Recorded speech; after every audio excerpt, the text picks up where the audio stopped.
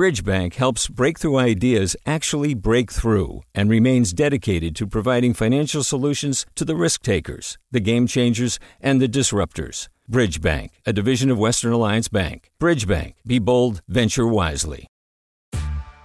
Hey there, this is Brittany Luce from NPR's It's Been a Minute. KQED's podcasts like The Bay Curious, Mind Shift, Right Nowish, and more all tell the stories of the Bay and beyond with reliable, human-centered journalism.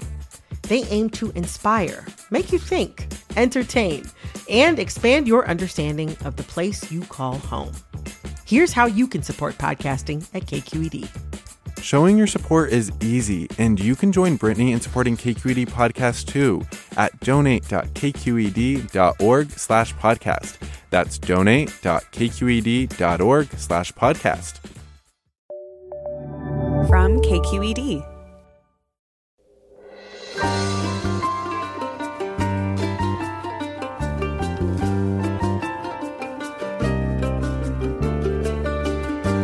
From KQED in San Francisco, I'm Ariana Prael in for Mina Kim. The day after the insurrection last January, pundits and politicians predicted that this unprecedented breach of the Capitol would be the pivot point that brought American democracy back from the brink. But with a country consumed by a pandemic, chronic inequality, and polarized political parties, little seems to have changed in the last year. As the nation begins to reflect on the one-year anniversary of the insurrection, we'll talk to Representative Adam Schiff, journalist Zack, Beauchamp, and historian Kellie Carter-Jackson about where the American experiment is headed. That's next, after this news.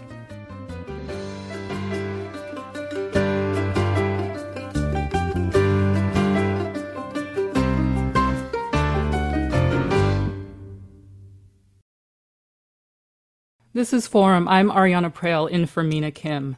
Tomorrow marks 1 year since the insurrection on the nation's capital. On Thursday, President Biden and Vice President Harris will address the nation. Congress will take a moment of silence and deliver member testimony. And today here at Forum, we'll consider where our nation is headed and hear from listeners about your thoughts on the state of our union.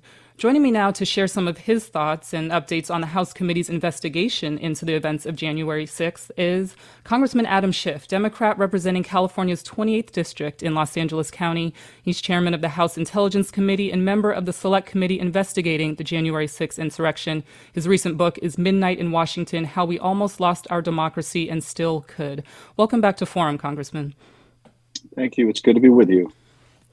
So before we dive into all the committee updates, I'm curious how you're processing and reflecting personally on the anniversary tomorrow. I know you've reflected in your book on the experience of being in the House chamber while the Capitol was under attack, but I'm wondering if the anniversary is conjuring another layer of reflection for you. Well, it is. It was certainly a traumatic experience being there on the House floor during this attempted coup on our government. I've got mixed feelings about being back on the floor tomorrow and feel the weight of that anniversary and the strong memories it brings back of the effort to get us out, the police officers barricading the doors, the pounding on the doors, the breaking of glass. It was a terrible day and made all the more terrible by the realization that this attack on our Capitol was coming from within, from our own people. And sadly, in the months since, in the year since, what gave rise to that attack, the propagation of this big lie about the election has only continued and made further violence all the more possible. So I wish I was looking back on this anniversary with a sense that we had turned a corner, but I feel we're still very much at risk. And you're part of the committee, as I mentioned, that's continuing to look into those risks, to look back at the events of that day. And the committee has been hard at work. And you're planning public hearings for this year. Can you tell us when those will start and what we can expect from them? We expect, I think, to begin within a matter of weeks. And we'd like to tell the story as logically and cohesively as we can, and bring the American people into the fact-finding process. We've learned a great deal since we began this investigation. We've talked to over 300 witnesses and got tens of thousands of documents. And we've learned that there were multiple lines of effort to overturn the election. that began well before the election to set the predicate, but continued afterwards with efforts to cajole and intimidate local elections officials, to corral state legislators to overturn the results, to try to make use of the Justice Department to weigh in inappropriately, to delay the certification in certain states, and finally culminating in that last-ditch effort to get Mike Pence to ignore his constitutional duty and get Congress to overturn the result. And so we want to show each of those lines of effort to the country, as well as make recommendations about what we need to do to protect ourselves going forward. And I know you're seeking the cooperation now of Fox News host Sean Hannity regarding his text with the White House indicating his advanced knowledge of then President Trump's plans for January 6th. What new information are you hoping to get? Well, we have abundant text messages from Hannity to different people, predominantly the White House Chief of Staff, expressing great concern about what was going to happen on January 6th. Writing on January 5th, I believe it was, about his concern about what was going to happen in the next 48 hours, and concerns that the White House counsel might resign en masse. We want to know, why was he aware of the risks? What was he concerned about? What communications did he have with the White House Chief of Staff, with the president himself? There's a lot that he could shed light on. The question is, will he be willing to do so? And that's still very much an open question. And I know an ongoing question for a lot of us who are observing and monitoring the committee's work is the question about bipartisanship. And, is there any bipartisanship at all? And what information would be actionable out of the committee if there isn't strong bipartisanship?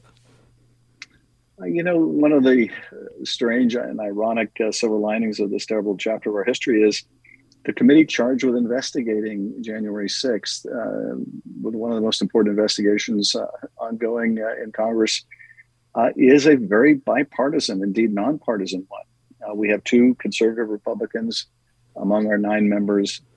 There's really no daylight between any of us in terms of what we're seeking to do, which is to expose the facts, to make recommendations going forward and legislate to protect ourselves. And so I think the committee is a good illustration that work can still happen, does still happen. Now, those two Republican members are at odds with much of their Republican conference because Kevin McCarthy has decided to double down on Donald Trump and his big lie about the election. But we can't let that stop the work, and it isn't stopping the work. And committee chairman Benny Thompson said recently he won't rule out referring criminal charges to the Justice Department, for example, in terms of possible actions going forward. Can you speak more to those possibilities and subpoenas that you're considering as well? We certainly have not refrained from making referrals. So we referred Mark Meadows and Steve Bannon for criminal contempt to the Justice Department. If we determine that the evidence rises to a certain level with respect to other potential crimes, that we may very well make referrals to the Justice Department. But it's important to note that the Justice Department, with the one exception being contempt of Congress, doesn't need a congressional referral. It can act very much on its own and should act on its own. It should be investigating all those involved in wrongdoing concerning the last election. And January 6th. And so they shouldn't be waiting for a referral from us. They ought to be conducting their own investigation. I hope that they are. In terms of what future subpoenas may go out, I can't comment on that, but I can tell you that there are a great many witnesses we have yet to interview that we think are very key to our investigation, and you'll be hearing more about those in the future. And another big question for a lot of folks is, where do we stand with prosecutions and holding the insurrectionists accountable? It's a very good question. And, the Justice Department is, certainly moving to prosecute those that were on the ground on January 6th. The question is, what about others who organized the events that led to that insurrection? What about others, including the former president, who was on the phone with the Secretary of State in Georgia, trying to corral the Secretary of State into finding 11,780 votes that don't exist, and giving him an election win when he lost that state. I don't see signs that that's being investigated by the Justice Department. That is, that Georgia interference with the election. And that concerns me a great deal. If we went through 4 years where the Justice Department took the position that you can't prosecute a sitting president, and now we take a position that as a practical matter, you can't prosecute a former president, that means that the president is above the law. And I think that's a dangerous idea that the founders never would have subscribed to. And I'm curious, are you disappointed that more Republicans aren't participating in the commemoration events for January 6th? It is disappointing. There were some very courageous Republican elections officials around the country who were vital to the success of our democracy, who withstood a lot of pressure and did the right thing. And the fact that so many Republican members of the House and Senate lack that same courage, lack that same devotion to our democracy and their oath of office is not only deeply disturbing, but I think ultimately dangerous. What we've learned over the last few years is that we can have the most brilliantly written Constitution in the world, but if the members of Congress who are sworn to uphold it don't give meaning to their oath, then none of it really works. We'll be talking more about polarization in this hour. And as we look ahead, what is keeping your faith in our institutions? That's just something I'm personally grappling with right now. Yeah, I think a lot of people are grappling with that, that are deeply concerned about what they see going on in Congress and in state legislatures where Republican officials are running with a big lie to enact a new series of Jim Crow laws and strip independent elections officials of their duties and give them over to partisans. There's reason for grave concern.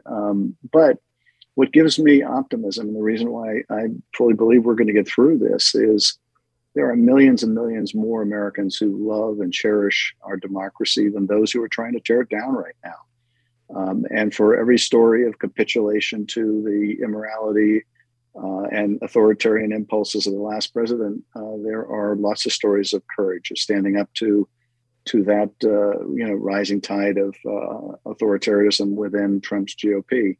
So there are a lot of heroes of this period, both Democrats and Republicans, and I think those are the stories and the individuals that are going to get us through this. And just in our last minute or so, what do you think can help bring the temperature down between the parties and this polarization? I think we all need to do our part at a very individual level. We need to, engage and speak to our neighbors, sometimes to our family members, and have those difficult conversations. I am a bit skeptical as long as Donald Trump is the leader of one of America's two great parties that we're going to be able to turn the temperature down.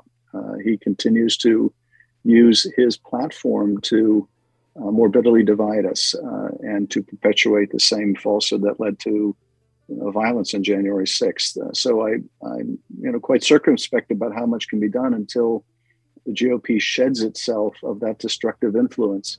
But I think at a very individual and community level, there's a lot we can and really must do to try to heal the nation's divide and move us forward. Congressman Adam Schiff, Democrat representing California's 28th District in Los Angeles County, Chairman of the House Intelligence Committee and member of the Select Committee investigating the January 6th insurrection. Thanks so much for joining us this morning. My pleasure. Thank you. We'll have more of our conversation after the break, commemorating the January 6th insurrection anniversary tomorrow. I'm Ariana Prale in for Mina Kim. Support for Forum comes from San Francisco Opera. Set 10 years after a school shooting, the critically acclaimed opera Innocence takes us into a complex emotional journey where our understanding of innocence and guilt is constantly upended. Kaya Sariaho's ethereal score collapses the past into the present as a community of survivors grapple with how to move forward. Don't miss the highly anticipated American premiere of Innocence, June 1st through 21st. Learn more at sfopera.com. We've all got those parts of our house where the internet just won't go. Well, if you had wall-to-wall Wi-Fi from Xfinity, you could worry less about dead spots. Because with wall-to-wall Wi-Fi from Xfinity, you get fast speeds, reliable connection in every room, and power for all of your devices, even when everyone's online. That's wall-to-wall Wi-Fi only with Xfinity. Restrictions apply, not available in all areas. Actual speeds vary. Welcome back to Forum. I'm Ariana Prael in for Mina Kim. Ahead of tomorrow's anniversary marking 1 year since the insurrection on the nation's capital, we're considering where the American experiment in democracy is headed. Joining me now is journalist Zack Beauchamp, whose new story for Vox this week is titled, "How Does This End?" A great question. Welcome, Zack. Hi, thanks for having me on. So you took that question, how does this end, to a number of experts and got some sobering responses and scenarios. One near-term prediction got virtual consensus, you said, a period of heightened struggle. What picture is the research painting on that front? So it's complicated, right? When we think about heightened struggle, a lot of people default to a Civil War rerun. And I raise that radical specter because some scholars are actually concerned about it. You know, there's a new book coming out called How Civil Wars Start, by Barbara Walter, a leading expert, actually based in California on civil wars, who warned that the U.S. is exhibiting all four signs of a country that is likely to go into a civil war sometime soon. Now, I think, and I think the general view among scholars is that that's not likely in the United States sometime soon. For a variety of reasons, we are very, very different from countries that do tend to fall into what we'd conceive of as civil wars, including the United States itself in 1861. But the fact that those factors are present means that lots of bad things can and will still happen. Most notably, the issue that kept coming up again and again were lower levels of political violence. Right, January 6th, what we saw last year, was a kind of political violence. It was an attack on the Capitol itself. Even some things that we call mass shootings, for example, the killing of worshipers at a Pittsburgh synagogue in 2018, that's a kind of politically motivated terrorism, right? Mm-hmm. The killer there was concerned about Jews allegedly importing non-white immigration to overwhelm the quote-unquote white Native American population, right? And that kind of violence motivated by a particularly stark political conflict between competing visions of America, that sort of thing is likely to happen more in the coming years, especially as you start to see toleration or even celebration of what happened on January 6th in mainstream Republican ranks. And actually, before I move ahead with more questions for you, I want to invite our listeners to join the conversation. Are you worried about the state of our democracy? How do we step back from political violence? Give us a call now at 866-733-6786. That's 866-733-6786. Or get in touch on Twitter and Facebook. We're at KQED Forum, or email your questions and comments to forum@kqed.org.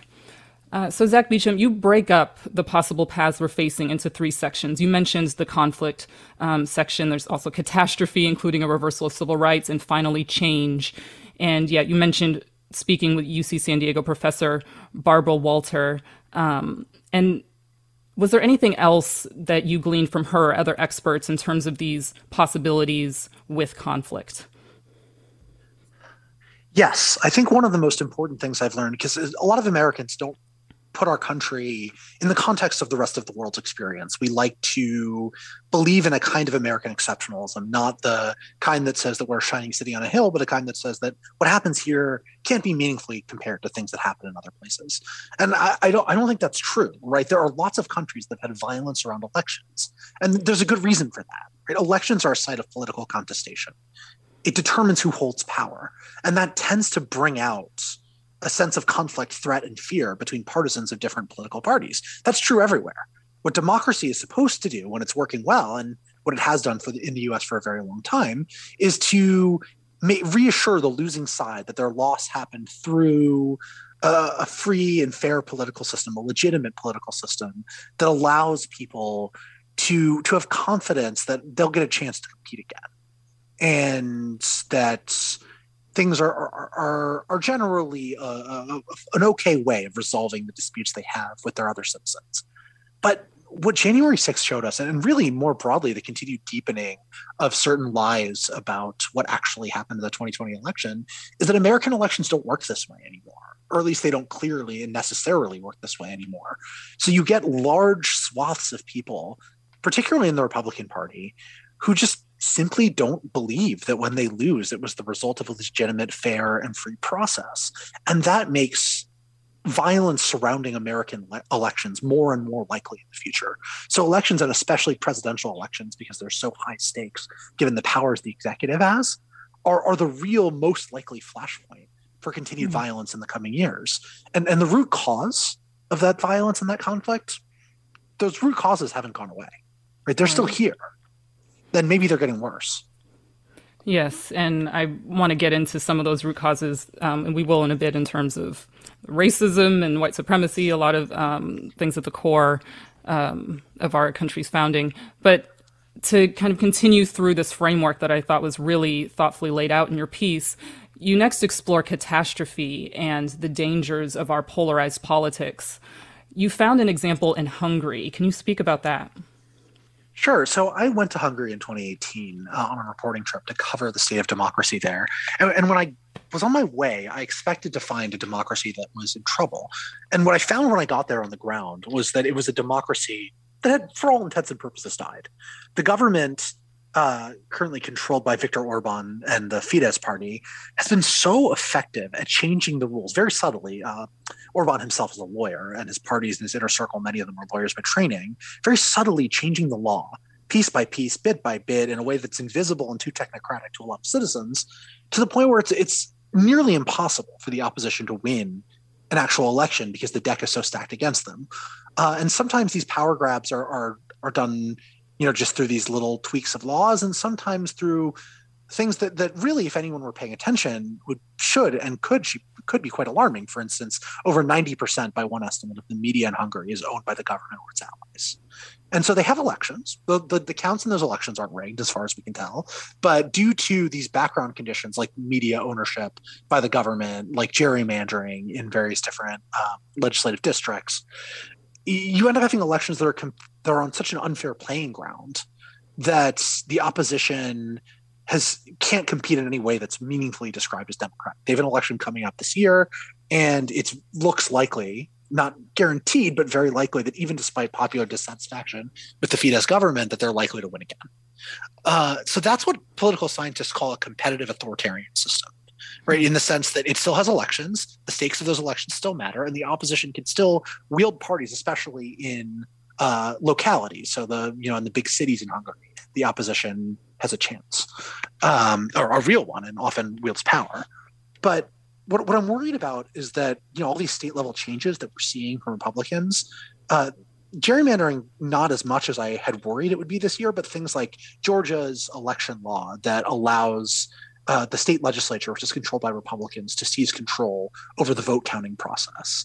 Right? Tools like that can be used to construct a kind of one-party state, which we've seen in the U.S. before during Jim Crow, and can be used to make it such that elections and the vote tallies aren't representative of the opposition support, the Democrat support in various different states. And you can get a position, if trends continue in the way that especially current Republican state legislatures and Supreme Court jurisprudence is going, that we end up arriving at a competitive authoritarian United States, guaranteeing Republican control of a minority of institutions, thanks in part to the Electoral College and the Senate, before we know it. I don't know when that would be. It's not a 2-year thing. It's not a 4-year thing. But in the medium term, that's a real and live possibility. And a lot of scholars that I spoke to who have studied places like Hungary are really worried about that happening here. And you did mention Jim Crow, because you also write in your piece and add that Americans do not need to go abroad in search of examples of democratic breakdown. And one of your references is the Jim Crow regime that came out of an electoral crisis. What are some of the other points that you looked to in our own history? So I think that when it comes to authoritarianism, right, we tend to have sort of slippery conceptions of the United States as a democratic country. Because it is true, and this is the sort of well-known story, right? We were a democracy for some people at the beginning of the country. And nowadays we'd call that an authoritarian state if only a small minority of the population can effectively participate in politics. Because, minorities and women aren't allowed to vote. No one would consider that a fully democratic state today. But by the standards of 1789, it was a relatively democratic state. But that means there's always been this element of authoritarianism or anti-democratic sentiment intertwined with the American vision of democracy. And so to me, what makes the Jim Crow example so vivid is it led to states that, like, it's political institutions in the states that bring out all of these latent anti-democratic sentiments and formalize them and institutionalize them, right? It was things like poll taxes and literacy taxes, right? These were all designed to ensure that Democrats, or at the time the party of white supremacy, could never lose power, right? And they targeted black voters, but they also pushed against white Republicans, right, who would on their own want to challenge white supremacy. There were campaigns of intimidation against them, effort to disrupt their organizing as political factions. And so Jim Crow was maintained through a combination of law and violence and threat, and functioned, there's a great book on this by a political scientist named Robert Mickey called Paths Out of Dixie, functioned as authoritarian enclaves inside the United States.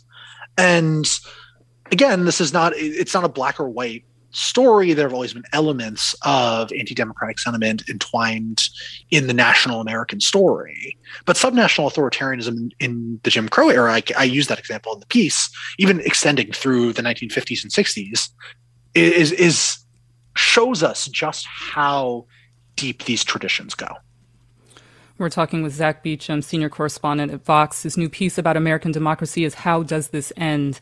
And I'd like to add Kellie Carter-Jackson to the conversation now. She's an associate professor of Africana Studies at Wellesley College, author of Force and Freedom, and co-host of This Day in Esoteric Political History podcast. Welcome to Forum, Kellie. Hi, thanks for having me. Yes, thanks for being here. And speaking of not having to go abroad for examples of democratic breakdown, as Zack was speaking about, I'm wondering if you could take us back to 1898, Wilmington, North Carolina, where events happened that you've said remind you a lot of January 6th. Yeah, I've been thinking about Wilmington a lot lately, and it is, I would say in the past year or so, come back into public conscience because of the work that's being done by historians and scholars to bring this to people's attention. But basically in 1898, Wilmington experiences an insurrection of its own. There is a small but meaningful Black population that for the first time has political influence in the town of Wilmington, North Carolina. And we're not talking about, New York City or even Charlotte. This is a relatively small town in which Black people don't have power, but they have influence. And that influence was terrifying to a lot of the white people that lived in that area. And so for months, there had been this campaign that was not so secret to let people know that they were going to overthrow Black political leaders and elected officials and white people who wanted to maintain Black people's vote within the region. And so they stage a coup and they go straight into the mayor's office. They hold him at gunpoint and basically force him to resign, and then start a massacre throughout the town in which they are mobbing and destroying Black homes, killing Black people. Black people are essentially fleeing for their lives. Most of these people are property owners. They're people that own land. So this means that there's a loss of wealth throughout the community.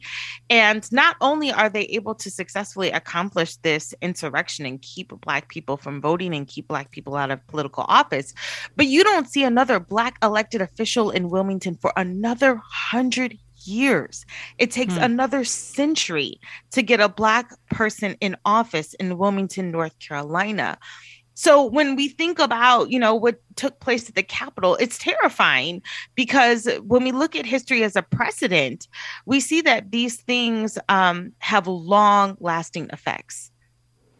And in a piece for The Atlantic last year, Kellie Carter-Jackson, 2 days after the attack on the Capitol, you wrote, quote, "This was not an uprising against a tyrannical government. It was an uprising against a multicultural government." Can you talk about why that distinction matters in your mind and what it says about the state of our union as we reflect on the insurrection? Yeah, it's not a coincidence that the same day as the insurrection, you had the first Black senator from the state of Georgia was elected. You had the first Black Jewish senator also in the state of Georgia. And so, when I think about the backlash, the racial violent backlash that happens in Reconstruction during the end of the 19th century as a result of Black elected officials and Black suffrage and Black people being able to vote wholesale, this was terrifying to people. And so all throughout the end of the 1870s, 80s, and 90s, you have these racial, I hate to even call them riots, because really what they are they're mob attacks, they're massacres in which Black communities are destroyed, Black businesses and schools are destroyed, Black people are lynched. Some people, some scientists and political scientists have the numbers of Black death around 47,000 within about a 20 to 30 year period. That's tens of thousands of people that are dying at the hands of mobs, all because of, again, not Black power, but Black political influence. Well, let's go to a caller. Daryl in Lompoc, you're on. Yes, hi. Thank you for taking my call. As I was telling you, I'm a retired military, Air Force tech sergeant. I did 21 years in the Air Force. My father did 20.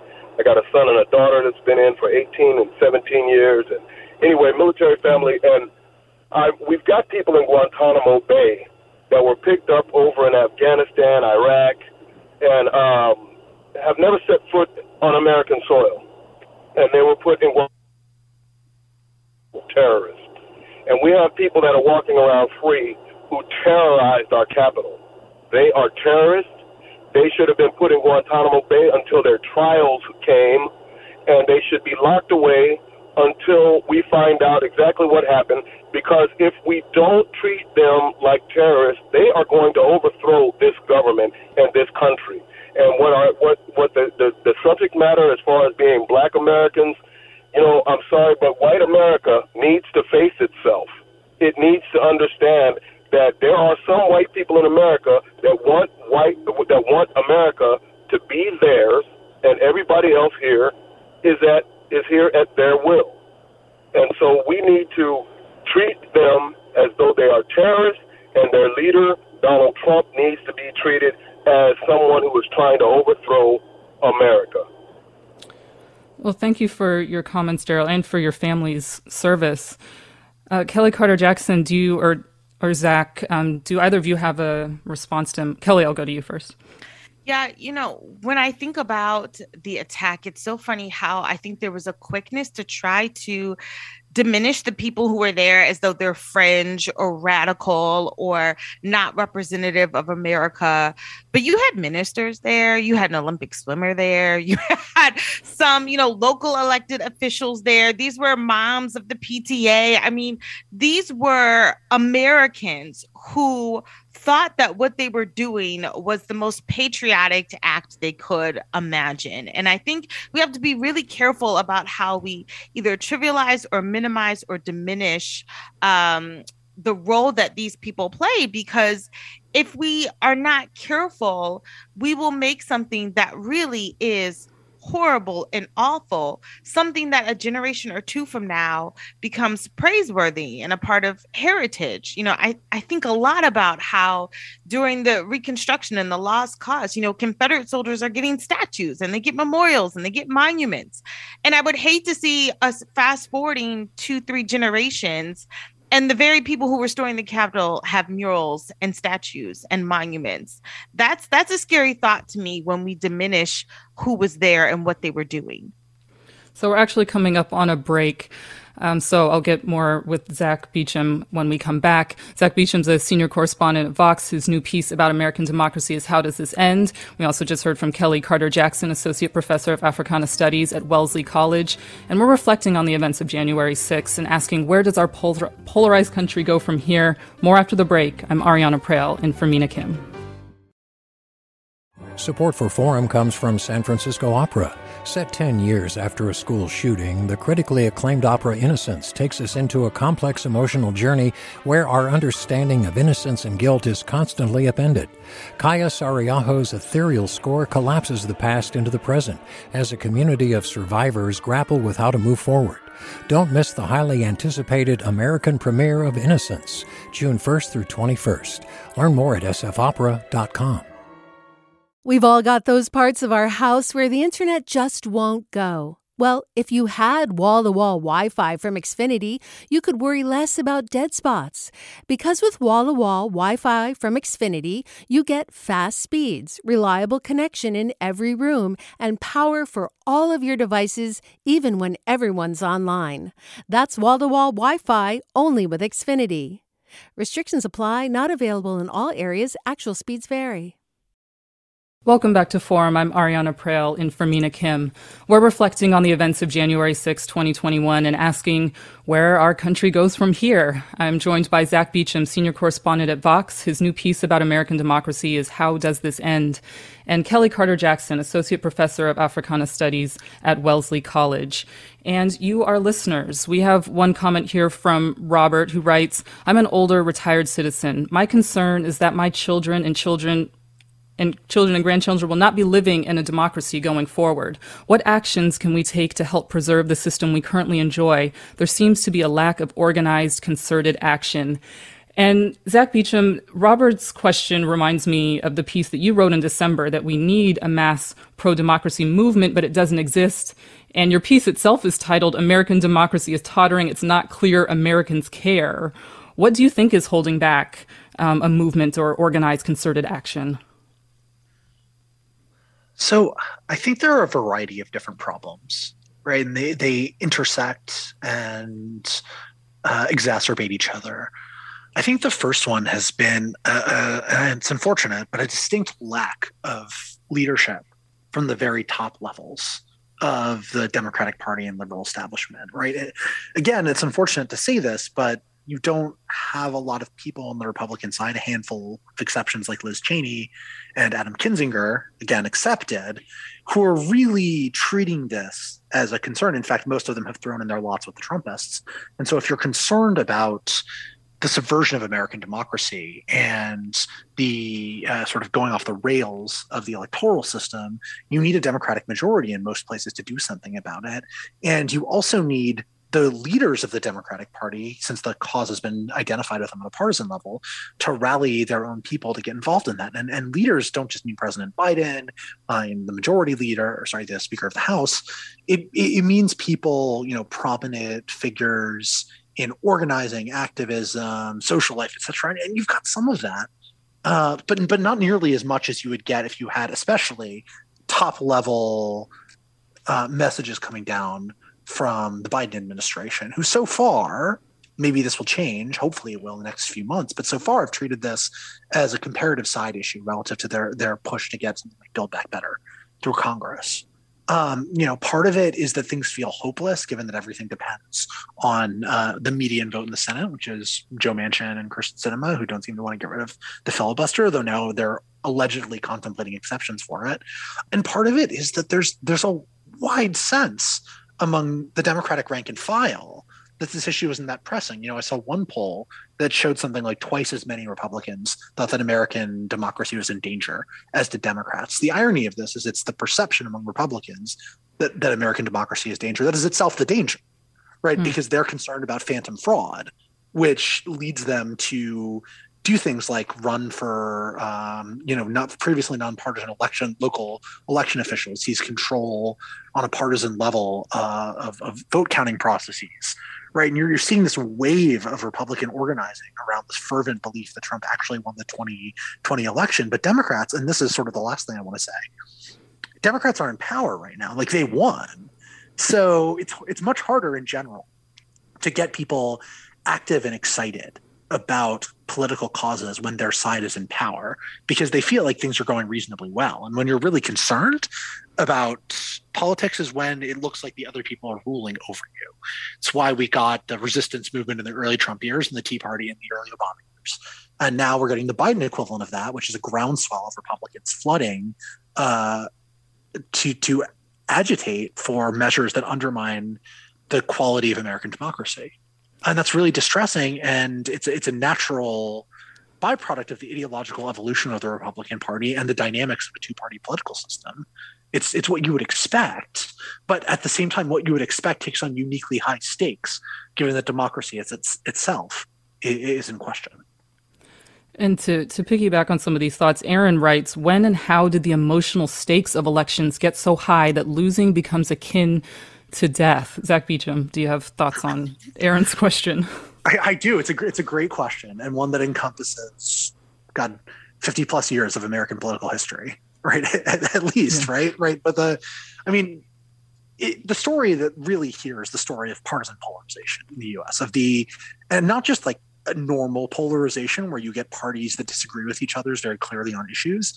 Something that the political scientists Jennifer McCoy calls pernicious polarization, which means the division of society into competing social camps based primarily on political and partisan identification. And in the US, this happened when our social identities became lined up with our political identities. So you have the Republican Party is the party that you're in if you're white and a Christian and older, 65 plus, from a rural area. When all of these things become homogenous in one party, then you end up getting a sense that any attack on the Republican Party is an attack on those overlapping identities, right? It's that when Republicans lose, white Christian America's survival is at stake, right? And that construction, the reason our identities are aligned like that is in a large part the post-civil rights, post-1960s activist movement of the Democratic Party consolidating all of the country's minority groups functionally into one large umbrella group. We have you have basically every religious minority in the United States is a Democratic constituency. Every racial minority is a majority Democratic constituency, right? You feminists are in the Democratic pool. Atheists are overwhelmingly Democratic. College-educated people tend to be increasingly Democratic, right? And so you have a Democratic Party that has a variety of different social groups, but those social groups themselves, their stakes and their place in America is linked with the fate of the Democratic Party. And then you have one really homogenous bloc on the Republican side, and their fate, and they perceive it as being linked with that of the Republican Party. So the contest between these two parties isn't just over who gets to set tax policy for the next 4 years.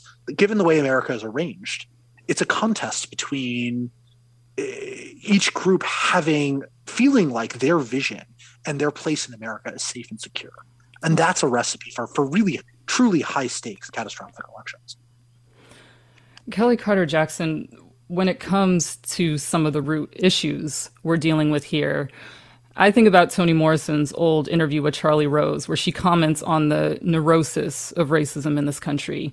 She said, quote, "The people who do this thing, who practice racism, are bereft. There is something distorted about the psyche. It is a huge waste and corruption and distortion. It's profound neuroses that nobody examines for what it is." And she goes on to say it's nearly as, if not equally debilitating to white people as it is to Black people, people of color. And it does feel like that lack of examination, the lack of really facing history in ourselves, as we've been kind of mentioning along this conversation, is a critical part of this. Congresswoman Barbara Lee, along with Senator Cory Booker, has proposed a Truth, Racial Healing, and Transformation Commission, but it has yet to gain any real traction. What are your thoughts on Toni Morrison's assertion there and on the need for racial healing? Oh, man. First of all, that Toni Morrison interview is probably one of my favorite interviews. She says, she goes on to say, if you can only be tall by standing on somebody else's neck, that's not power. I think we have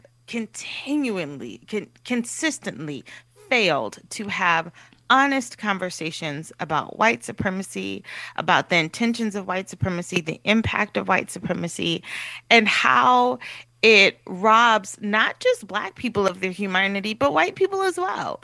And that failure to have these honest conversations has put us on this treadmill where it feels like even when we increase our speed, we're not really going anywhere.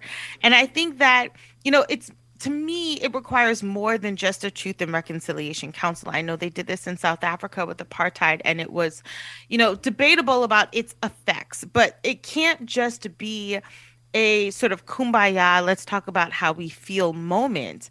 I think that there are real grievances that have to be addressed and real reparations that have to be addressed.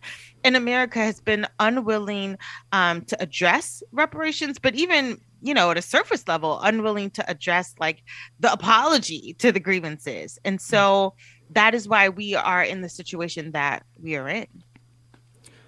Well, Thor writes, 10 years ago, I thought if the South wanted to secede again, we should let them. Now it may be time to consider separating into two countries. I don't see a way that 60 million Trump cultists will live peacefully among us.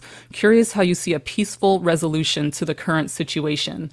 Kellie Carter Jackson, I want to get your take and kind of fold in some of the research that I know you've done on abolitionist movements and, the wrong thinking that white abolitionists had that they could morally persuade slaveholders, that slavery was wrong. And so if we are beyond moral persuasion that multicultural, multiracial democracy is good and is valuable to those who feel threatened by it, what then? Where do you see us going? Yeah, that's one of the things that I'm so disturbed by, because one of the abolitionist claims was that slavery starts in violence, slavery is sustained by violence. So they surmised that slavery would only end through violence. And the violence that they advocated was not a tit for tat. It was not vengeance. It was violence used to arrest violence or to stop the violence of slavery and white supremacy. It was not meant to eradicate slaveholders or all white people together, but it was meant to stop the oppression and the evil institution of slavery. But the lines are not nearly as clean cut as they were then, as they right. are not now. So, you had obviously a slaveholding South and a free labor North, but you also had border states like Kentucky and Maryland and Delaware that have slaves, but they don't secede with the South. And now when we look at our divisions today, it's not just a North-South divide, it's an urban and rural divide. It's a suburban and urban divide. There all different ways in which we have categorized ourselves regionally and politically, that there are no sort of regions or spaces where you can kind of opt out in the way that we think of it in terms of the Civil War. It's a lot more complex. Yeah. To say the least, yeah. We're reflecting on the events of January 6, 2021 and asking where our polarized country goes from here with Zack Beauchamp, senior correspondent at Vox. His new piece about American democracy is How Does This End? And Kellie Carter Jackson, associate professor of Africana Studies at Wellesley College. You're listening to Forum. I'm Ariana Prehl in for Mina Kim. And Zack Beauchamp, you conclude your piece with thoughts on the possibility of change. And you include a number of questions as part of that section too, including, is there a point where upheaval and an instability, should they come, get to be too unbearable for enough of our political elites to act? I'm going to cheat here and turn that question back on you just to see if you have any thoughts on that question for yourself yet, or how that question weighs on your mind. It's something I think about all the time, right? And a lot of it, especially now, right? We're a year out from January 6th. And I really thought for a few minutes, at least, maybe this is going to be it, right? Maybe we're going to see a mob of violent people attacking police officers and storming the Capitol, right? All of the symbols that America, and in particular, white America, hold dear as national symbology goes. And that might maybe shock people out of the stupor of the forces that were being unleashed during the Trump years and with the long-term evolution of the Republican Party. And that didn't happen. Or it didn't. We know it didn't now. A year on, and Trump is still the leader of the Republican Party.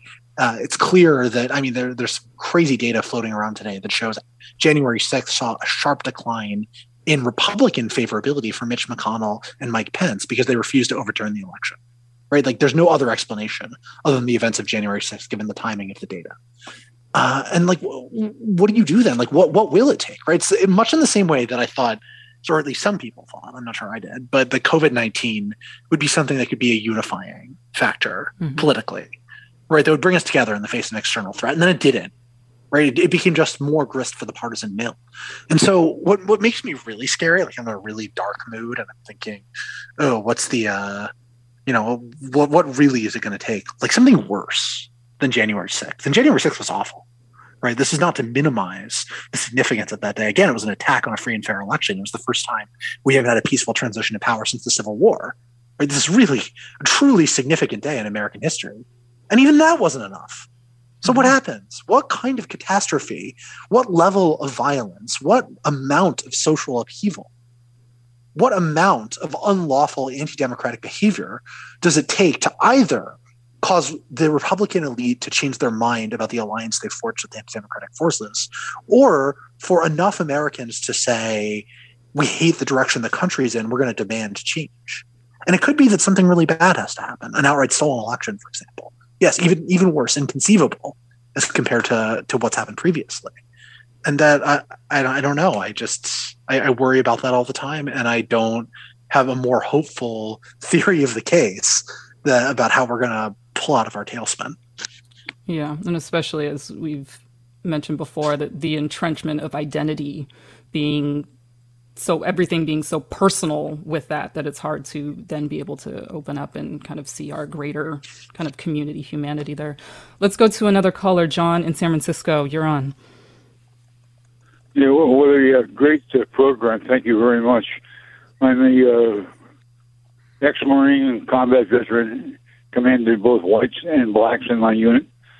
I'm in touch with both of them, both whites and blacks, and both sides see the inevitable conflict coming, from each perspective. And I have never been so worried for my country as I am right now. The image of that Marine Corps captain marching across the Capitol Rotunda with a Confederate flag will be etched in my memory forever. That's, where I think we're headed. I think we're headed for a civil war. I don't see how it can be stopped. Unless, like the gentleman said, unless the thought process is changed drastically for the American public. And I don't see that happening. I thought it would happen after the January 6th assault, that people would wake up, but they haven't. Well, thank you for your comment, John, and also for your service. Yeah, thank you for this program. Bye-bye. And yes, thank you. And I'll read another comment here. Robert writes, where do we go from here? We start by acknowledging that the Republican Party itself has become the greatest threat to our democracy that our country has ever seen. Let's dispense with talk of extremists on both sides. No, one side believes in democracy as a form of government, and the Republican Party does not. And then Ron writes, lack of a common source of truth is the deepest cause of these problems. Kellie Carter-Jackson, we're in our kind of last 30 to 45 seconds. That last comment about lacking the common source of truth as a deeper cause of this. What are your thoughts on that? It's the consensus for me, or the lack thereof, that we don't have a consensus around truth. We don't have consensus around the facts or what happened. And that to me is what's most terrifying. I think that war, the idea of a civil war is certainly frightening. But even when I think about the end of the Civil War, so much of the lost cause was about not having consensus about who won the war and the reasons for the war and the cause for the war, which was slavery. But we still are in debates about that 150 years later. So until we get consensus on what is truth, I think we will constantly be fighting these battles long after the violence of these wars have ended. Well, thank you both for your comments. Zack Beauchamp, senior correspondent at Vox, his new piece about American democracy is How Does This End? And Kellie Carter-Jackson, associate professor of Africana Studies at Wellesley College. Thank you both for joining us. Thank you very much. Thank you. We'll be continuing our reflections tomorrow. Thanks so much for joining us. You've been listening to Forum. I'm Ariana Prehl in for Mina Kim.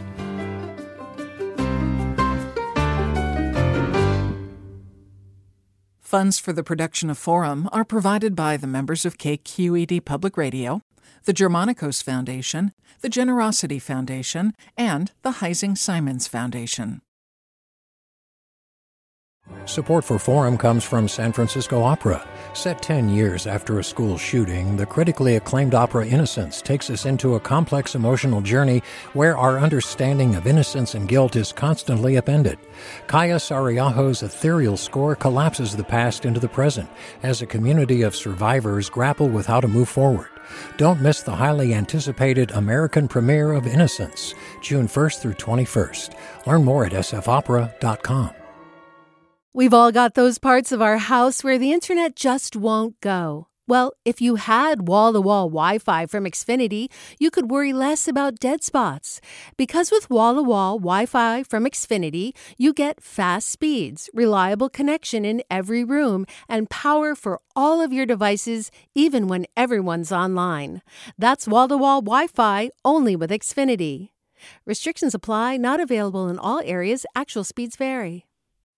All over the country, we need to improve reading in Wisconsin. Schools are changing the way they teach reading. I'm calling for a renewed focus on literacy. We have gotten this wrong in New York and all across the nation. And it's happening because of a podcast. I think your podcast has changed my life. And I'm going to share this podcast with everyone I meet. Sold a Story investigates how teaching kids to read went wrong. New episodes of Sold a Story are available now.